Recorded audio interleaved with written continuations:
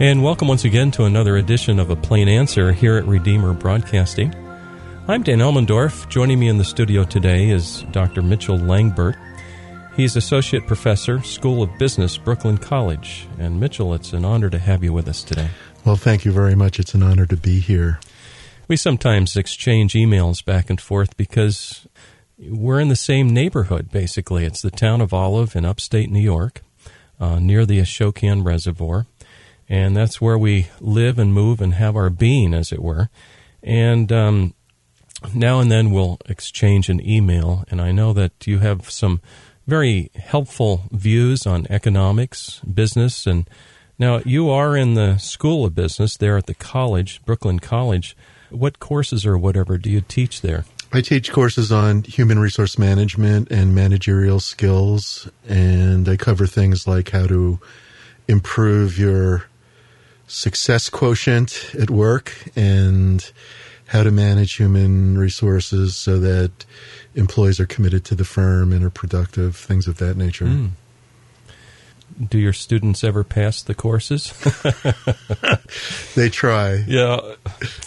Sure they do. So you've got this, you've got a feel for business, for economics. The reason I wanted to have you here was that we live near Kingston, New York. That's the nearest larger city that we live near. And I think we've both seen where things in Kingston have kind of deteriorated economically. Yes, they have. And I was part of, years ago, I worked for IBM, and they went out of town, I think it was 1993. And there was like a slow decline after that because, well, maybe you can explain. What's the advantage of having a big business in town? There are many advantages. One of the chief goals of economic development is to try to attract good jobs. And a firm like IBM has good jobs. And when you've got a large group in the community who are earning good money, they're going to create secondary jobs in smaller businesses. And I think that's a healthy dynamic. But unfortunately, the states and the federal government have been maladroit, to use a big word, college word, at attracting business. The government has overstepped its proper role, often in ways that are well-intentioned, but the net result is that there are fewer jobs, despite what many government programs claim to be a goal of economic development. And one of the problems in Kingston has been the public-private partnerships that supposedly encourage economic development, but in the longer run fail because they stimulate construction jobs in the short term, which is good, but they survive by attracting low-income residents into the city of Kingston and into Ulster County, right, so that our welfare roll now is enormous. And I don't just mean needy people who deserve support who come from the community, but people from outside the community come here for the public-private partnership housing, and that enriches the developer in the short run who's paid to construct these projects. But then the tax rolls expand, and the Ulster County taxpayer is put on the hook for subsidizing the residents who can't afford the public services. So many things so many rabbit trails we can go down. I'm not sure if this is the case. Maybe you know. Back in 93 when IBM left town, I think their taxation rate was very, very high. And that certainly didn't help. I'm thinking if they were treated more kindly, maybe they'd still be here. Yes, Dan.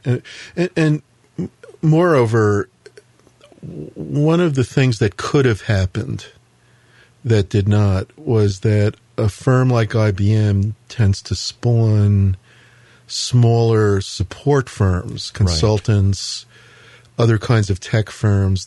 This is what happened with Stanford in the Silicon Valley. And instead of that happening, there was very little development on the smaller scale all through the 70s and 80s. And part of that was the high tax, high regulation regime of New York State that denied the growth. Through the years, the city of Kingston dropped the ball many times. There was once a car company, I think it was BMW North America, that wanted to locate, and Kingston stopped it. And this sort of long-term lack of concern for economic development has come home to roost. There's now fewer jobs and population loss here in Ulster County. Yeah, that's true. 25 years ago, I guess we had more people than we do now. Sad. Also, as I drive past that, I hate to focus too much on IBM, but as I drive past that old complex, I don't know if you've been past it in the past couple of weeks, they are destroying buildings. And the latest building that they had built, now it's some time ago, it was new in, I don't know, 92 or whatever, they just destroyed it. And they never really used that building. Somebody said maybe they used it for 2 years. So there was a perfectly good, brand new building. Of course, they go to rot after a while when they're not occupied and cared for and that sort of thing. But there's no reason in the world why they couldn't have made it attractive for another big business to come in and just basically wooed those businesses in. There's a lot of advantages to that site. There's a rail line that runs along the backside. It's not far from the thruway, easy to get to, and it's in a beautiful area. I remember years ago when I was a new hire there, I was sitting in the cafeteria in old building 203 looking out, and it was a panoramic view of part of the Catskill Mountain. It was inspiring to even work there, assuming you had some good people to work with. So, but this could happen, this positive view could be repeated over and over again if we just get big government out of our lives and let people produce. One of the things I hear constantly from these politicians, they talk about, we're going to create jobs. What's your opinion of that? They can't create jobs. Jobs are created by new technology, and government cannot innovate. So the long-term effect of government job creation is job loss. My students often are surprised when I say technology creates jobs, because we usually think of technology as labor saving or destroying. But if we think back to the days of the American Revolution, there was very little technology. Right. And there was a population of 3 million. Today, with thousands of advances in technology, we support a population of 330 million. So clearly there are far more jobs than there were back in the days when everyone farmed. So the reason is that technology saves money. So although it cuts out workers in the short run from a given process, it saves the consumer an enormous amount of money that they then spend on other items, and the demand in those areas expands. Yeah. So what we've seen is an expansion of the service sector, for example, in ways that would have been unimaginable even 30 years ago. So jobs move to where the demand moves, and technology enables the demand to move. And government cannot help in that area. No. If they want to help create jobs, quote unquote, they basically need to get out of the way and reduce the taxation and stop redistributing the wealth. Absolutely. I couldn't agree more.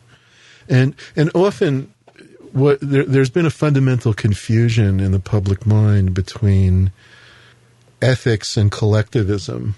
That government does something on behalf of the general public does not mean that it helps. Things that are done on behalf of the general public can make everyone poorer.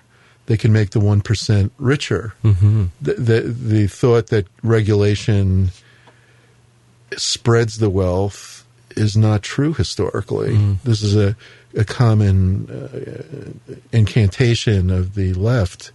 But if you go back 50 years, there was less income inequality and less regulation. Oh, that's interesting. Yeah.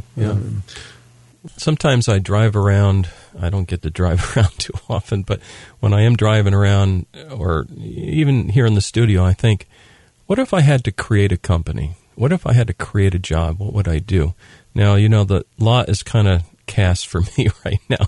I'm older now, and I'm in broadcasting, and that's my calling. But what if we had to create jobs? And I think, well, I'm not sure I'd want to create it here in the Hudson Valley even.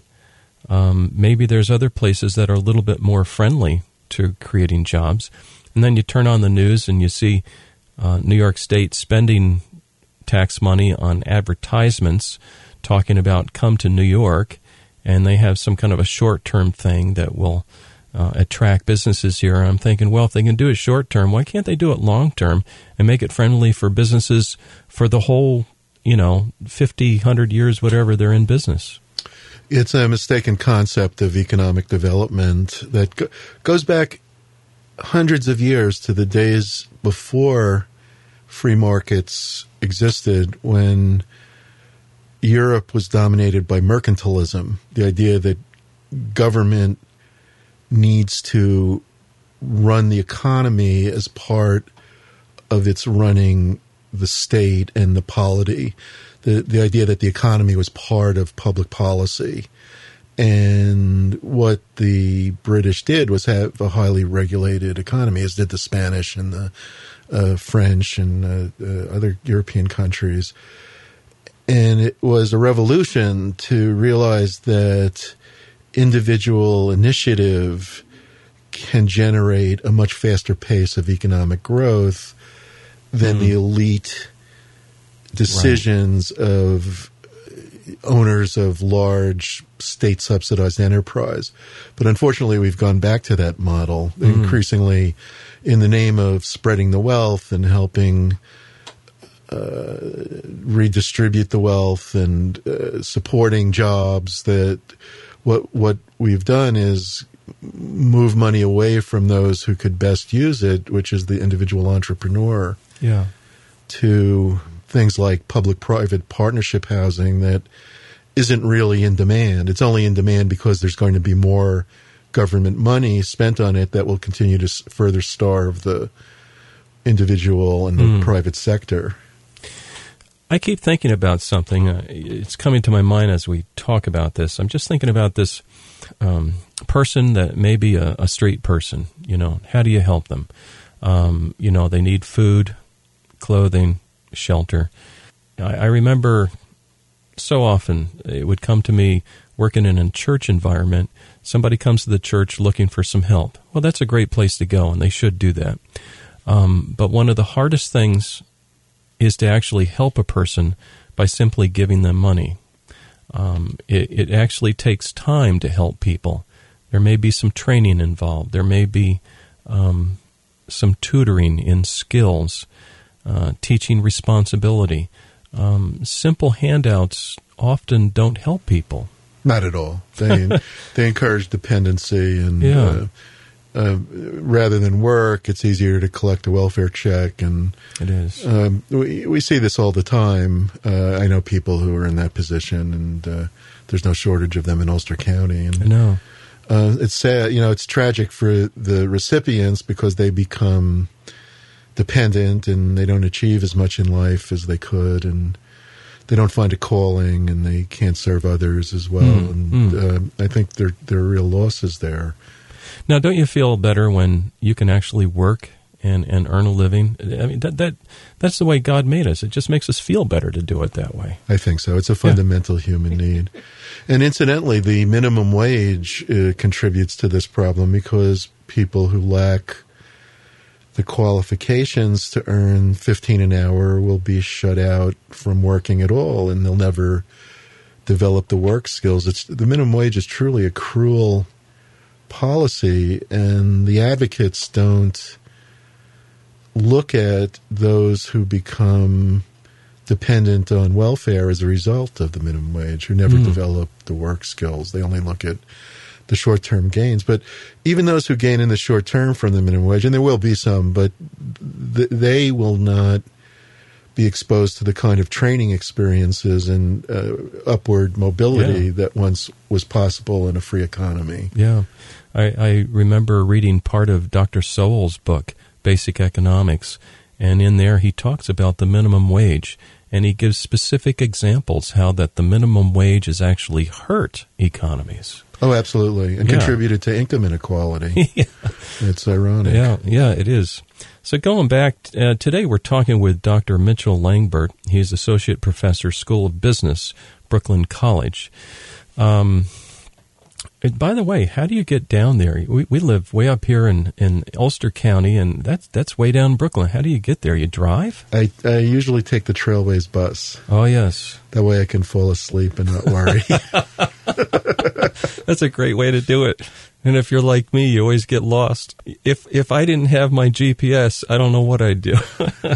So anyway, we're talking today about the economy and the concerns that we have, the test case, if you will, the mental experiment is that of Kingston, New York, and how it's lost people. The economy is not as good as it once was. If you were to encourage leaders, and if they were to actually listen to your wisdom, Dr. Langbert, just simple incremental changes that they could make that would enhance economic freedom and prosperity in our area. One of the keys to regional and local economic development is having a viable Main Street. And Broadway in Kingston has decayed. On the other hand, there are huge avenues for potential growth in our area, in Ulster County and in the Catskills, and that includes the long-term presence of an arts community and a music community, and that could be capitalized on in a number of ways. Each region has its own strength and weakness, and I think one of ours is that we happen to have a large number of people in the arts in the area. Good point. So what we could think about is how to hand over some of the abandoned or non-performing spaces on Broadway to arts-related fields. Part of it is also we could put together a group to do some market research and see what's needed on a business level in the region, what kinds of businesses. We could talk to what's been successful in the area and ask them questions and maybe find out how they could be supplied. And we could also think about ways to expand the arts community so that viable, say, art galleries or even museums are conceptualized. Where I grew up in Queens, I originally came from Queens, there was a woman who got the idea of turning a public school, PS1, into a studio center for artists and partially a museum, and it's merged with the Museum of Modern Art. But it was an abandoned school building, really, that she took control of in a rundown section of Long Island City. It's wonderful. Yeah, and turned it into a viable economic asset that's now internationally known. And on the other side of where I lived, about 15 blocks from there, someone got the idea. It was a piece of land along the East River, and someone got the idea of turning it into a sculpture park. And Mark DeSuvero and others turned it into the Socrates sculpture park right along the East River, which is also Isamu Noguchi had lived right nearby, the Japanese artist, and he's got a museum there. So there's like this little constellation of museums. But we've got so much space here. We do along Route 28. Why not have a sculpture park along the highway, or a series of sculpture parks along 28 that could be supported through private foundation grants or support for the arts. And I think there are a lot of creative ideas that could come up. It never occurred to me, really, and I appreciate that. I'm always focused on let's create a business that builds widgets of some sort. Yeah. Unfortunately, I was brought up in that era myself, and I certainly worked in mining, and I worked in the healthcare field for a long time in pharmaceuticals. But basically, those types of businesses have left the U.S. for the reasons we've been talking about, that taxes and lack of support and regulation and haven't been conducive to them. Here's a question. We got maybe 4 minutes left to our discussion today. We're talking about economics and using kind of an example close to home, Kingston, New York. Reading. I make it a practice. It's a little bit ad hoc, but I read certain journals, online for free.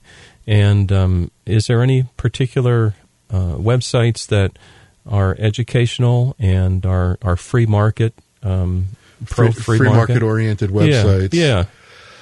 Well, I'm a fan of libertarianism, so the Lou Rockwell and related sites. The von Mises. Von Mises Institute. That's a very good website. I think they mail me something every morning, and you can read it or not, doesn't matter, but quite often it'll pique your interest, and maybe there'll be an article there, and it'll talk about Austrian economics, which is very good economic model as far as I can see. We've had in the past Dr. Sean Ritenour from Grove City College on this program. Yes. In fact, he was recently on, and he's talked about that sort of thing. I also subscribe to, and this is kind of random today, but sometimes I will read an article by The Federalist, okay, or the Heritage Foundation.